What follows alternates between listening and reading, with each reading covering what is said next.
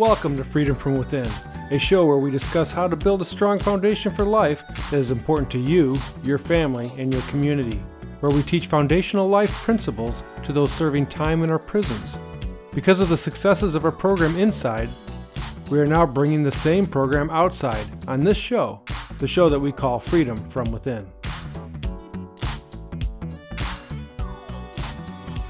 Hello, my name is Cliff. And I'm Sue.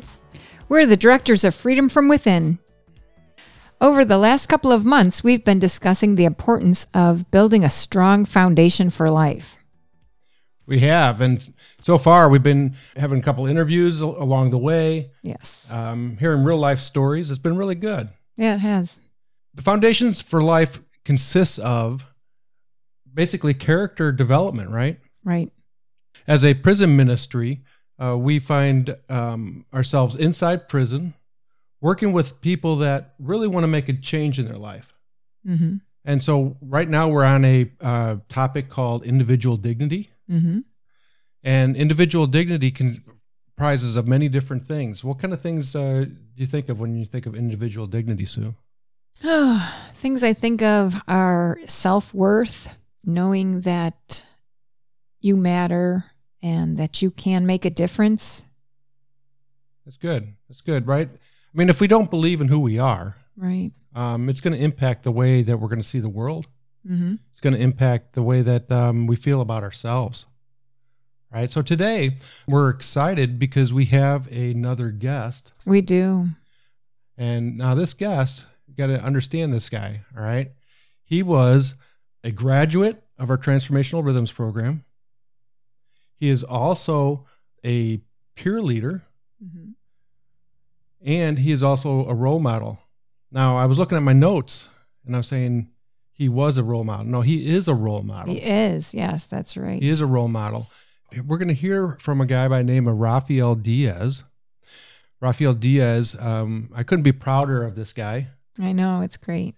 And he's been released last year, mm-hmm. doing great. He is doing really good. good. And we are just honored to be able to have him. So, Rafael, how are you doing? And say hello to the world. Hey, what's up, world? This is Rafael Diaz here, chipping in as well. So how did you get involved with even making a choice to come to the Transformational Rhythms program, participate in the Foundations for Life class? Give us a little bit of what was going through your head during that time. Well, I've always been involved in activities as far as self-improvement, character development, as you mentioned before, and just moving forward with the time that God has given me, the time that I've been granted, because all time is an opportunity. Opportunities aren't seen with our eyes, they're seen with our minds. So if we actually sit down and contemplate the steps that we'll take to actually achieve what we want to achieve in life, we'll find beautiful individuals such as you, Cliff and Sue, such as other peer educators, such as other professors or individuals who are seeking a higher education for themselves. But as you said, what I was thinking before I started the class was like, man, I was just looking at it like another opportunity to further develop that which I'm trying to create. But yeah, I found it a lot interesting because of the fact that it used commonality, common language. People that like studying psychology, philosophy, and all that, logic, they use a lot of terminologies that we're not really used to. But then again, when they break it down, I mean, we understand the terminology because they're there for a reason. But that comes later on. And when I approached you in your class and Sue, it came right in the door.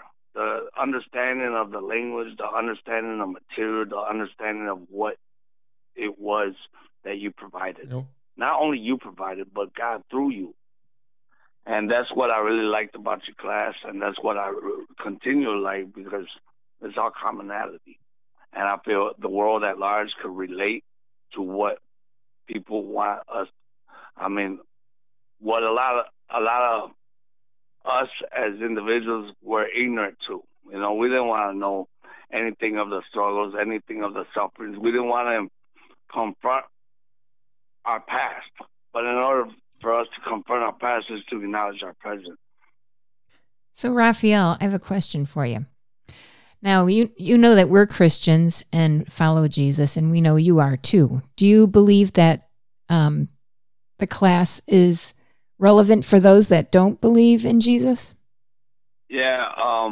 First of all, Sue, I don't think of myself as a Christian, as a Catholic, as a Muslim, or any religion, because James 1:27 says, religion is this, pure and undefiled religion is this, to visit the orphans and the widows in their distress, right? They talk about religion 7 times, but 7 times in the whole Bible, the word religion is mentioned. But no, I understand the Christian is like a literally follower of Christ, okay? I follow Christ, I follow God, and I follow his laws. I follow his commandments to the best of my ability that I'm able to keep them. But I don't believe in religion because religion brings about division in this world. And Jesus Christ, our Lord and Savior, didn't come to this world to bring about division, but unity. He called us to be saints, right? Not no Catholics, Christians. I mean, with all the respect, that at the same time, he called us to be saints. And yeah, I believe that for anybody who wants something better for their life, no matter what religion, no matter what denomination or race you may be, yeah, this program does work. Just like anything in life, anything works if you work for it. So you remember what Cliff's little saying is for being in class? Being in class, all I want you to do is Well, show I think up. the saying's a little cooler than that. God will handle But it's really about the transformational story that you had. You commented earlier that you're kind of at a crossroads in your life. I think we met maybe halfway through your sentence.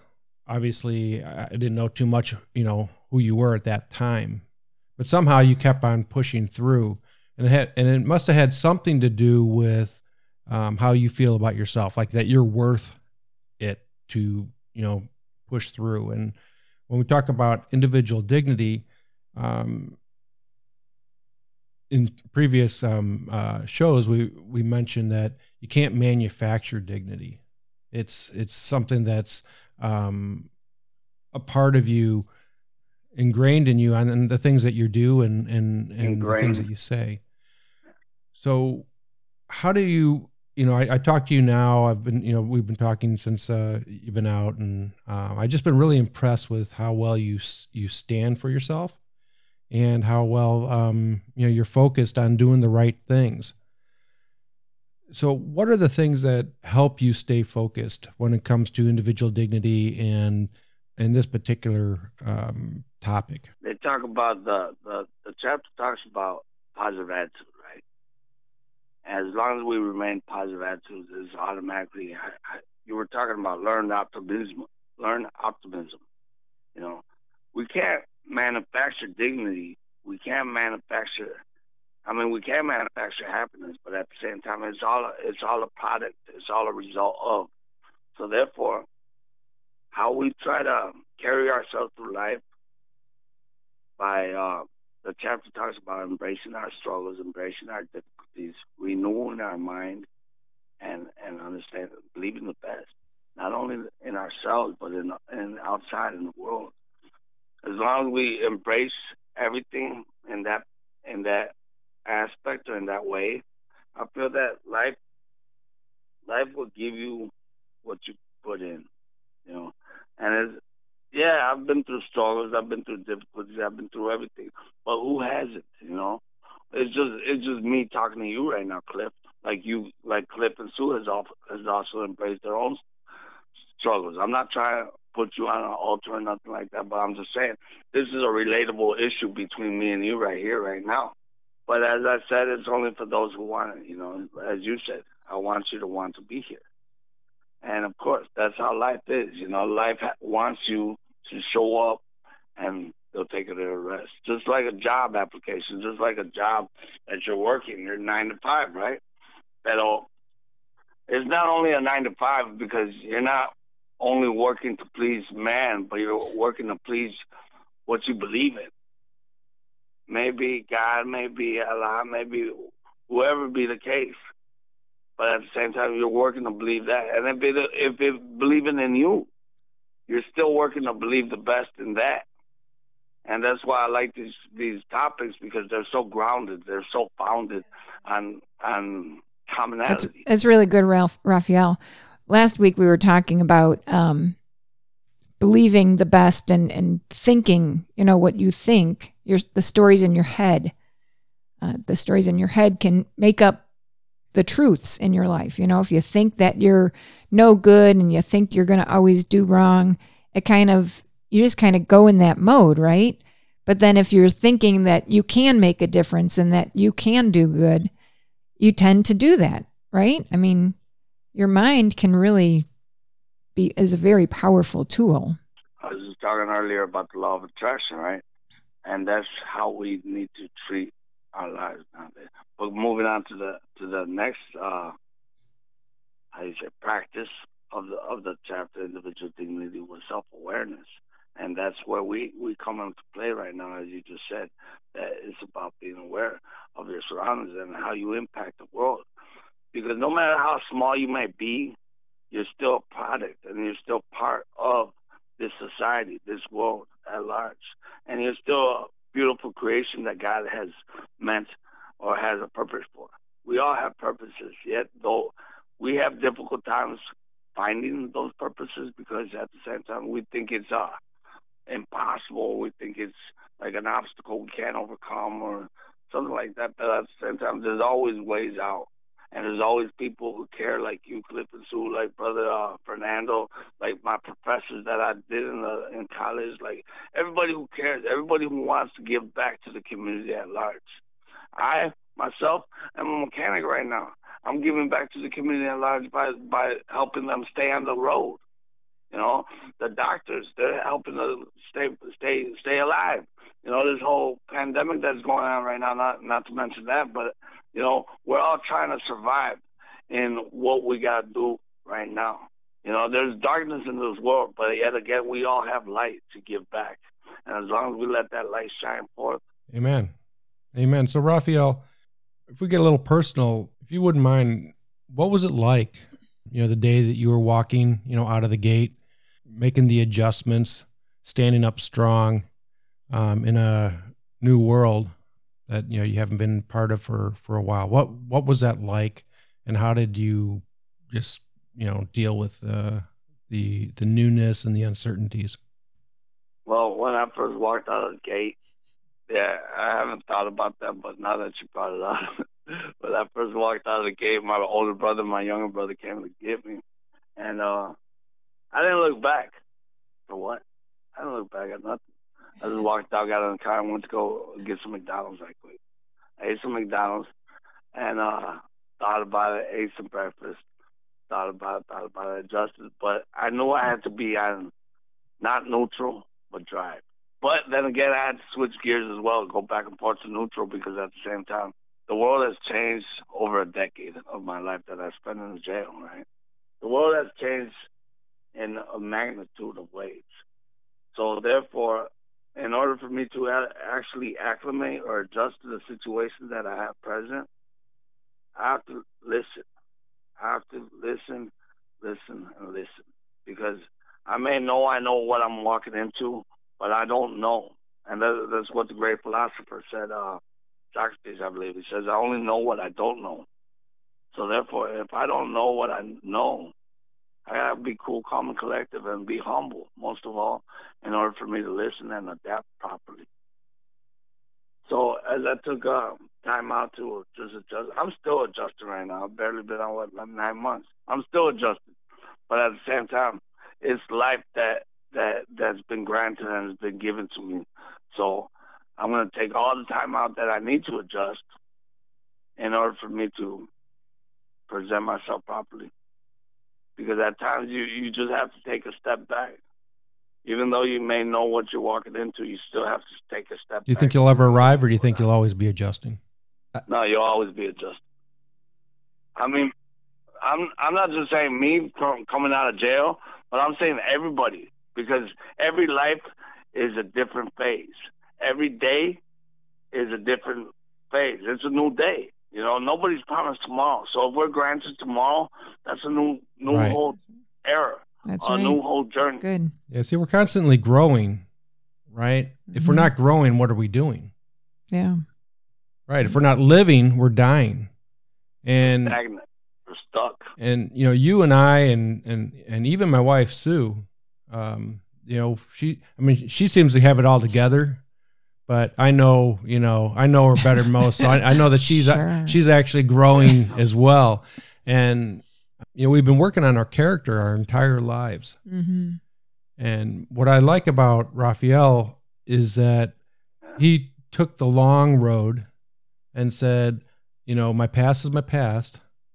I'm going to go ahead and do the hard work, and knowing that over time things will come together, and being able to say I'm still working at it, I'm still, you know, dealing with the stuff is I think a great perspective. And that's where I think individual dignity comes from, knowing that there's new adventures ahead of us, and we have to be prepared the best that we can. Once we stop growing, or once we stop, is when we find ourselves in situations we don't know how to deal with. Yeah. I think that's really a good point too, is, you know, don't look back, just keep moving forward.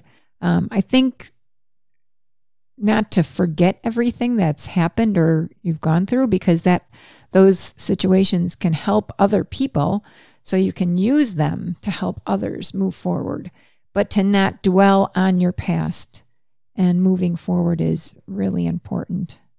Even though nobody's promised tomorrow, it's always good to have expectations, hope, certainties, financial aid, all this and that, you know.